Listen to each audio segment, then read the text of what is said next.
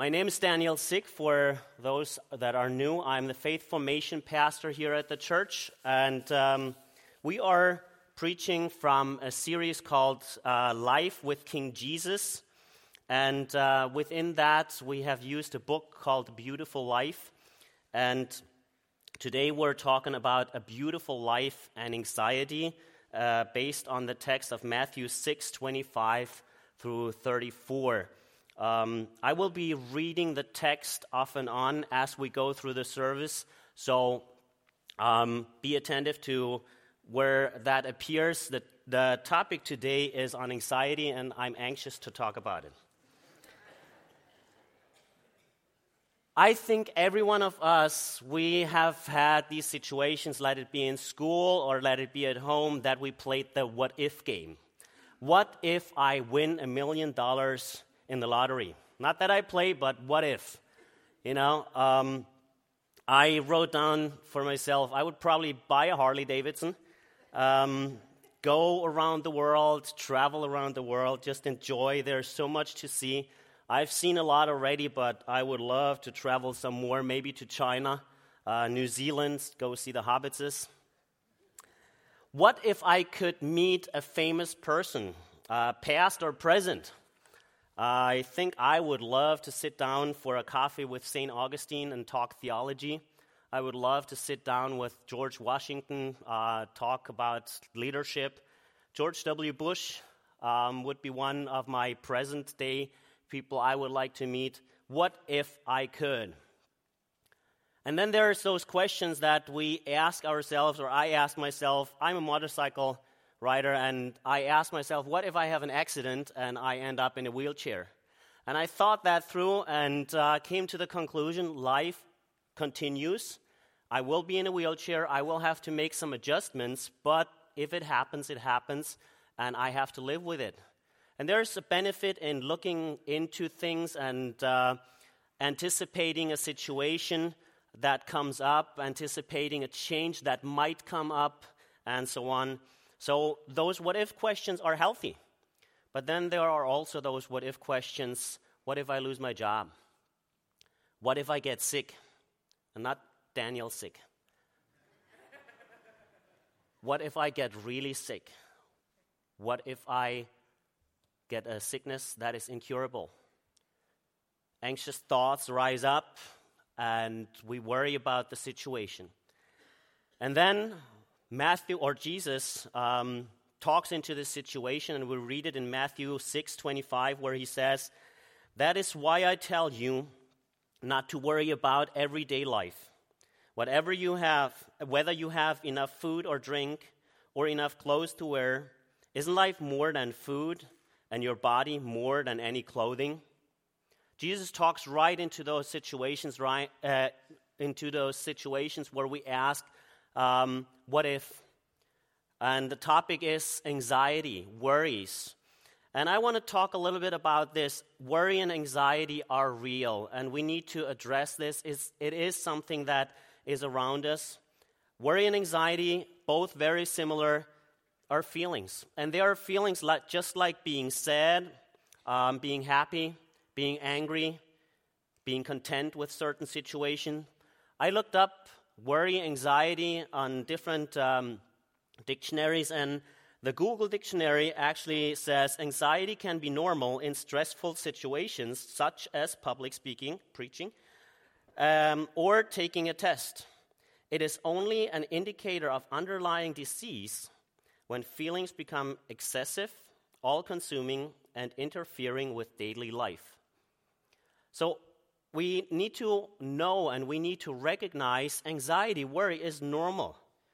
It is normal to be anxious about an upcoming situation that I might not be able to control. It is normal to think about situations that have potential danger.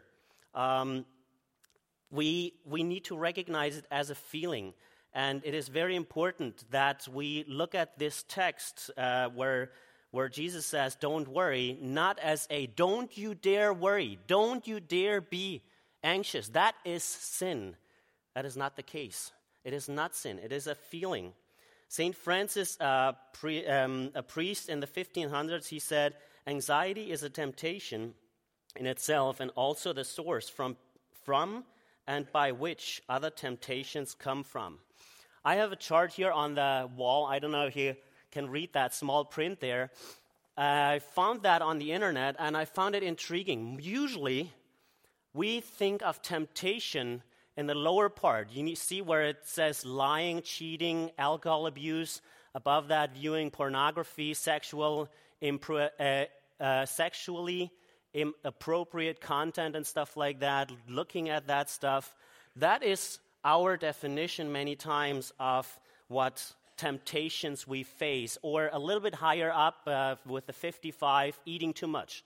And there's a good chocolate cake, preferably German Black Forest chocolate cake.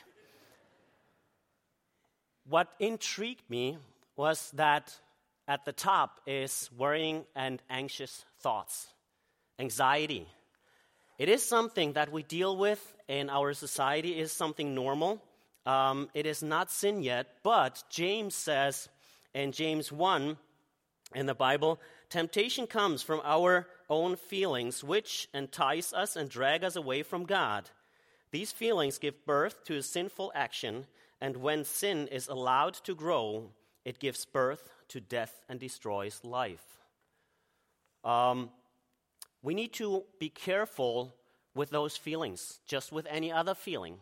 When we are in love with someone, how do we deal with it? When we are angry with someone, God says, in your anger, do not sin.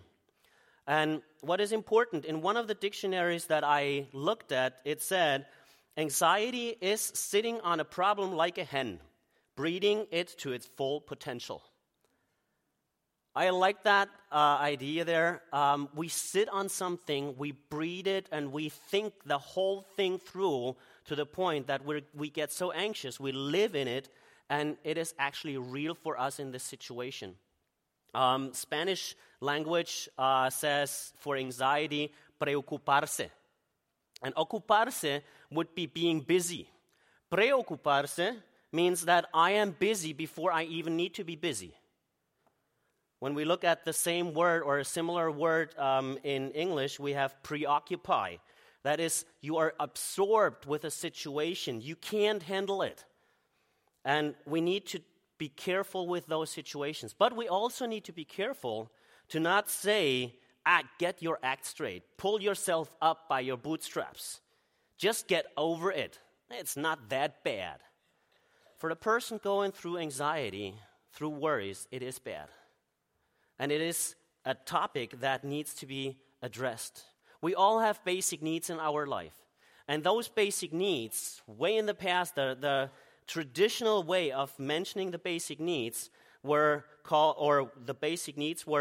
food, water, shelter, and clothes. Later on in time, modern times says, okay, we have food, water, shelter, and clothes, but we also need sanitation, education, healthcare, and Wi-Fi. It was in the dictionary. I did not make that up. It is in there. Internet, Wi-Fi is important. In the beginning of the 1900s, there was a guy called Maslow, and he developed a hierarchy of needs. And you see a picture of this hierarchy of needs soon, where he defines several different levels. And he starts at the bottom and says, if you want to really be happy, one of the things that you need is the physiological needs. Breathing, food, water, sex, and so on. Then, once you have that, you can advance to the next level. Safety of body and all different other things. Then, belonging, being loved, having intimacy, emotional intimacy. Then, self-esteem, confidence, and so on. And then, at the end, you come to the point that you have self-actualization, where you are whole. And it's important to know that it is not that you have to have all of them in order to be happy, but at least partially you have to fulfill some of those, or else you will be worried about one of those situations. Let's say food, for example. You don't have food, you worry, you're not happy, and that can lead to anxious thoughts. And that is not too far-fetched, this pyramid here. God created us with those different needs. He created us that we eat, that we drink, that we enjoy life, that we sleep, that we need shelter. He created us that we desire a safe environment. The paradise was a safe environment. He created us in relationship with one another. He created us to achieve things. He created us with a purpose in our life. But then sin entered the world, and everything seemed to be lost. Seemed to be. But then we look at the text, at the Bible text that Jesus says here, God is trustworthy. And he brings out two examples here. Let's continue reading in Matthew 6, verses 26 and following. Look at the birds. They do not plant or harvest or store food in barns, for your heavenly Father feeds them. And aren't you far more valuable to him than they are? Can all your worries add a single moment to your life? And why worry about your clothing? Look at the lilies on the field and how they grow. They don't work or make their clothing, yet Solomon in all his glory was not dressed as beautiful as they are. And if God cares so wonderfully for wildflowers that are here today and thrown into the fire tomorrow, he will certainly care for you. Why do you have so little faith? Jesus is telling us there are two things that I want to point out that where you can see my Father, God is trustworthy. Believe me. Look at the birds here. He feeds them. Look at the lilies. He dresses them. What intrigues me is in that part where you see at the top where he talks about the birds, there he says, aren't you far more valuable to him than the birds? Can your worries add a single moment to your life? And when I read that word, valuable, I thought to myself, you are valuable to God. Let that sink in for a second. You are valuable to God. The birds are valuable to him. But then Jesus says, you are far more valuable to God. He provides for you. He wants to help you. He wants to care for you. He wants to feed you. He wants to make sure that you have what you have. But then Jesus says, and can you add a single moment to your life? He says, look, what is the worst thing that can happen in your life? The worst thing, the last thing that will happen in your life is actually that you will pass from this earth to the next life, to heaven, hopefully, if you know Christ. And I have provided for that. If it comes down to death here on earth, I have provided a way out through my Son Jesus Christ, who came to earth, and we celebrate that in our Christmas time. Through my Son Jesus Christ, who died on the cross. We celebrate that around Easter. Through my Son Jesus Christ, who paid that ultimate penalty, the death penalty on the cross for your sins, you are cared for. I don't only care for you here in life, I made a way to care for you after this life here on earth. You are valuable to me. I love you. I care for you. And I take care of the most important part in life. There's one Bible verse where it says, don't be afraid of those that can kill the body. Be afraid of him, or fear him who can kill body and soul. But then in John, 1 John, John says, you don't have to fear him because God is love, and love drives out fear.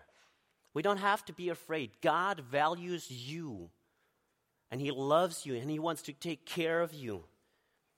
For God so loved the world that he gave his only Son, that whoever believes in him shall not perish, but have eternal life. But then we have the second part here. We have the lilies on the field. God not only says, I take care of the after death thing.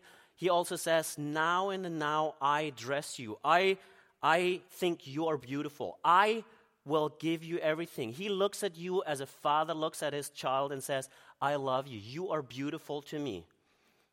If you have children, grandchildren, or if you observe parents and grandparents, there are these moments where the children are just doing something, and they're oblivious of what's going on around, and parents just look at them, and there's just this love and this, I just love my child. I mean, there are other times where we think something else, but there are also those looks on our face that tell us, God, I love this child. And God does the same thing. He looks at you and he says, you are beautiful. You are beautiful to me. He looks at a sick child and stretches out the hand. The child is still sick, just as our children are sick. And if we could, we would take their place when they're sick.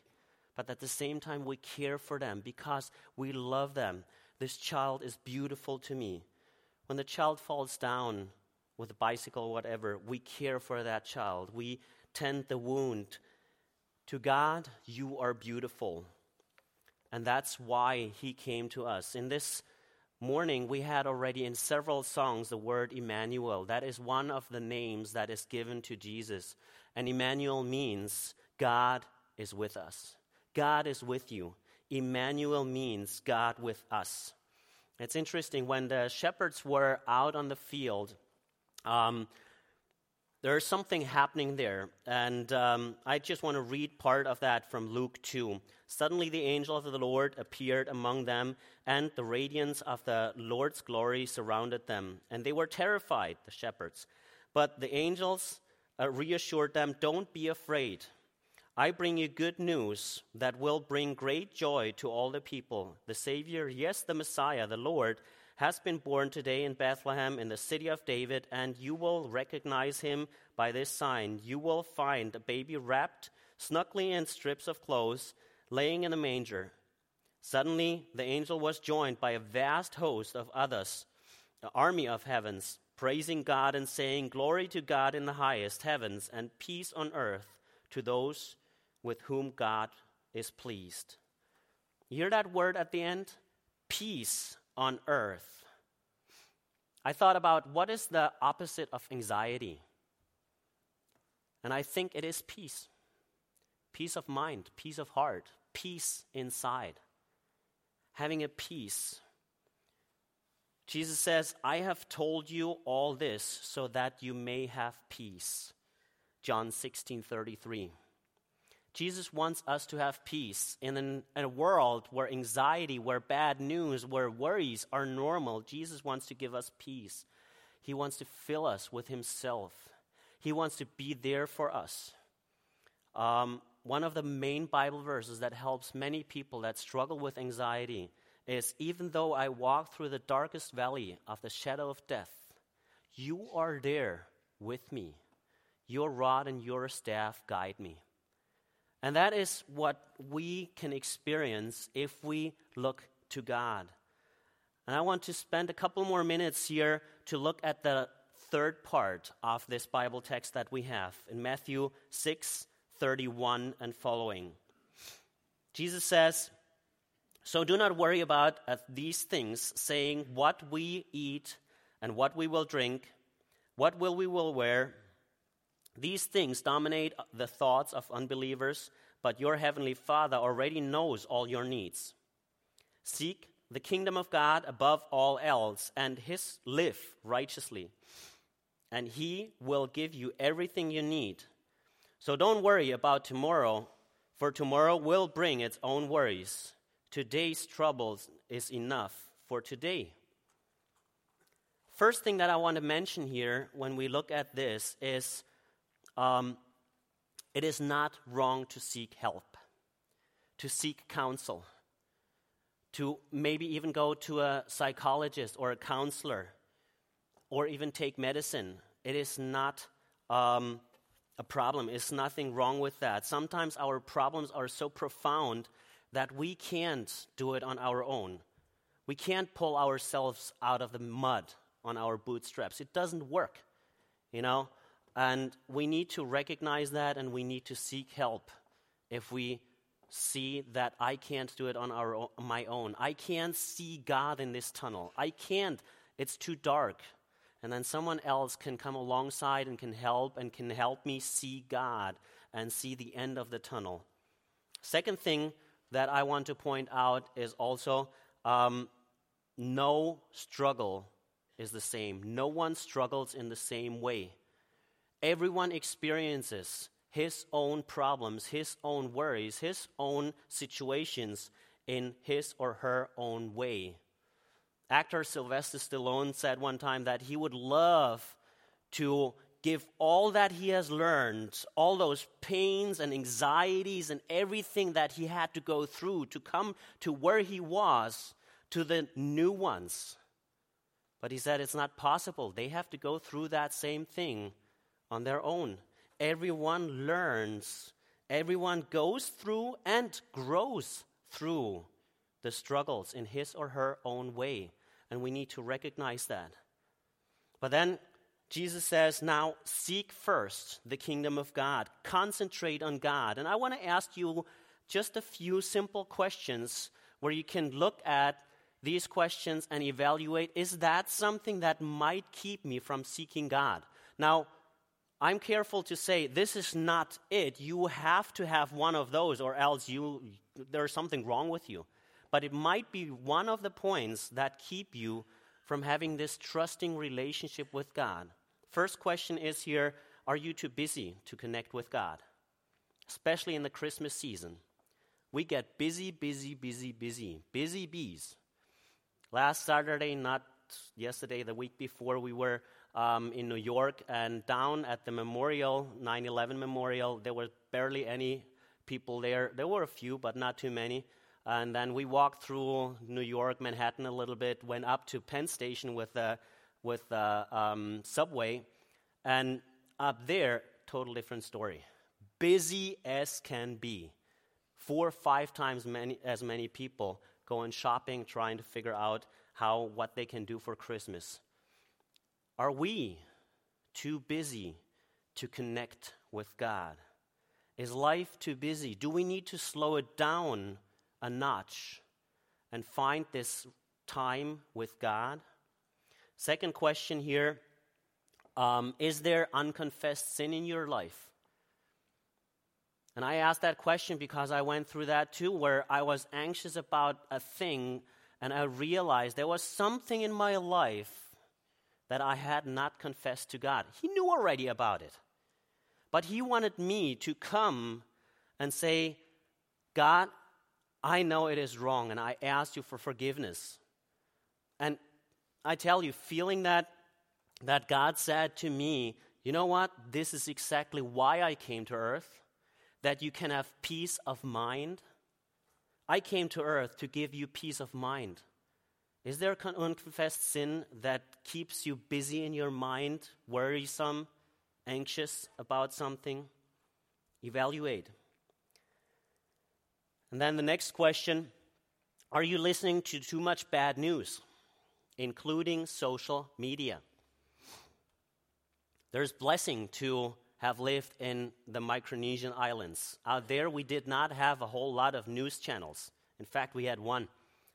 And that was enough. There was enough bad news. The good thing was also that I had the chance, or actually the responsibility, of listening to our Christian radio station that we had.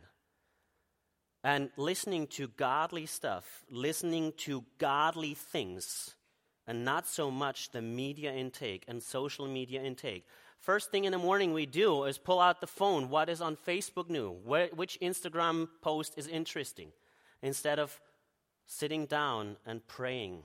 And I'm just as guilty as many of us. First thing in the morning should be, thank you, God, for this morning. Sometimes I even do it that I say, good morning, God. Concentrate on God.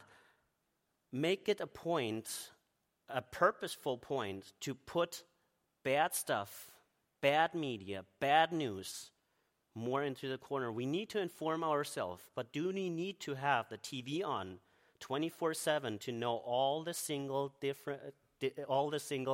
media that is going on, all the news that is going on, or do we need to turn it off to concentrate on God? And then the next question is, can you see God in the situation? There's a guy, Thomas à Kempis, a priest in the 1300s, and he said, "Oh, how great peace and quietness would he possess who should cut off all vain anxiety and place all his confidence in God." Remember that Maslow pyramid there? You know, this is really nice, and we can look at it, and this is not from the preschool that they left it here. I purposely brought it here. You know, we can have all these different parts here, and as we kind of try to build our life, we can put it up, but I mean, even here, you see, I don't have it on the floor. I'm not doing it right. I'm not a child. But we can build our pyramid, but in the end, it's fragile. What we need in our pyramid is actually a base of Christ, and then something that goes through all the different levels. And that's why I love this toy here. Every time you see a toy now, think of anxiety. You know, this toy can be a help, and I'm sure that is in every little house that has little children. But look at this. When this part here is a mess, but as soon as I just put it on, in the right order, of course, it's stable. We need the base of Jesus Christ in our life, and then we need the stake of Jesus Christ go through all our lives, or all our levels. We need Jesus Christ in our life.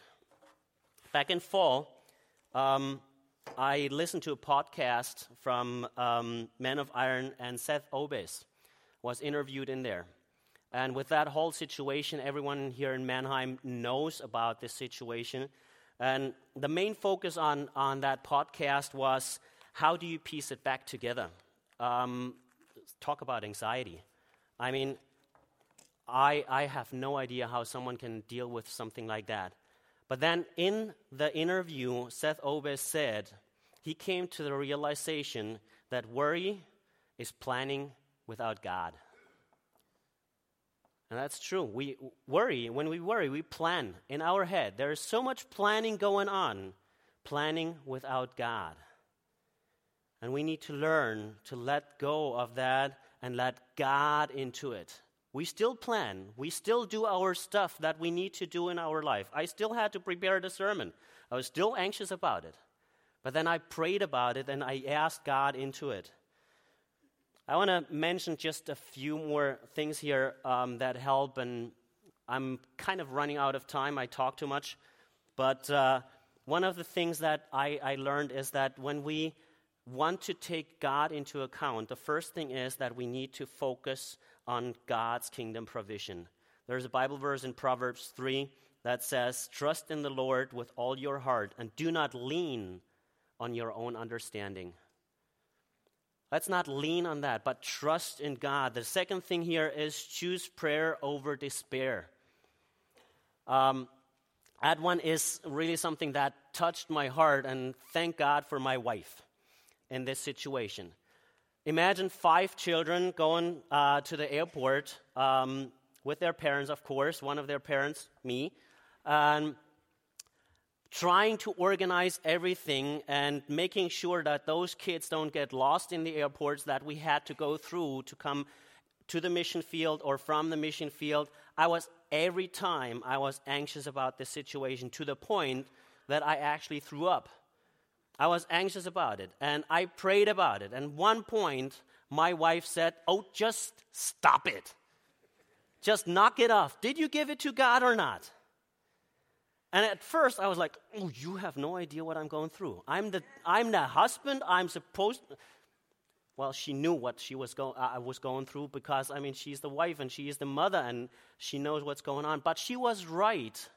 And next time around, we went to the airport. I prayed, and I got anxious, and I said to myself, "You know what? I gave it up to God, and I'm fine.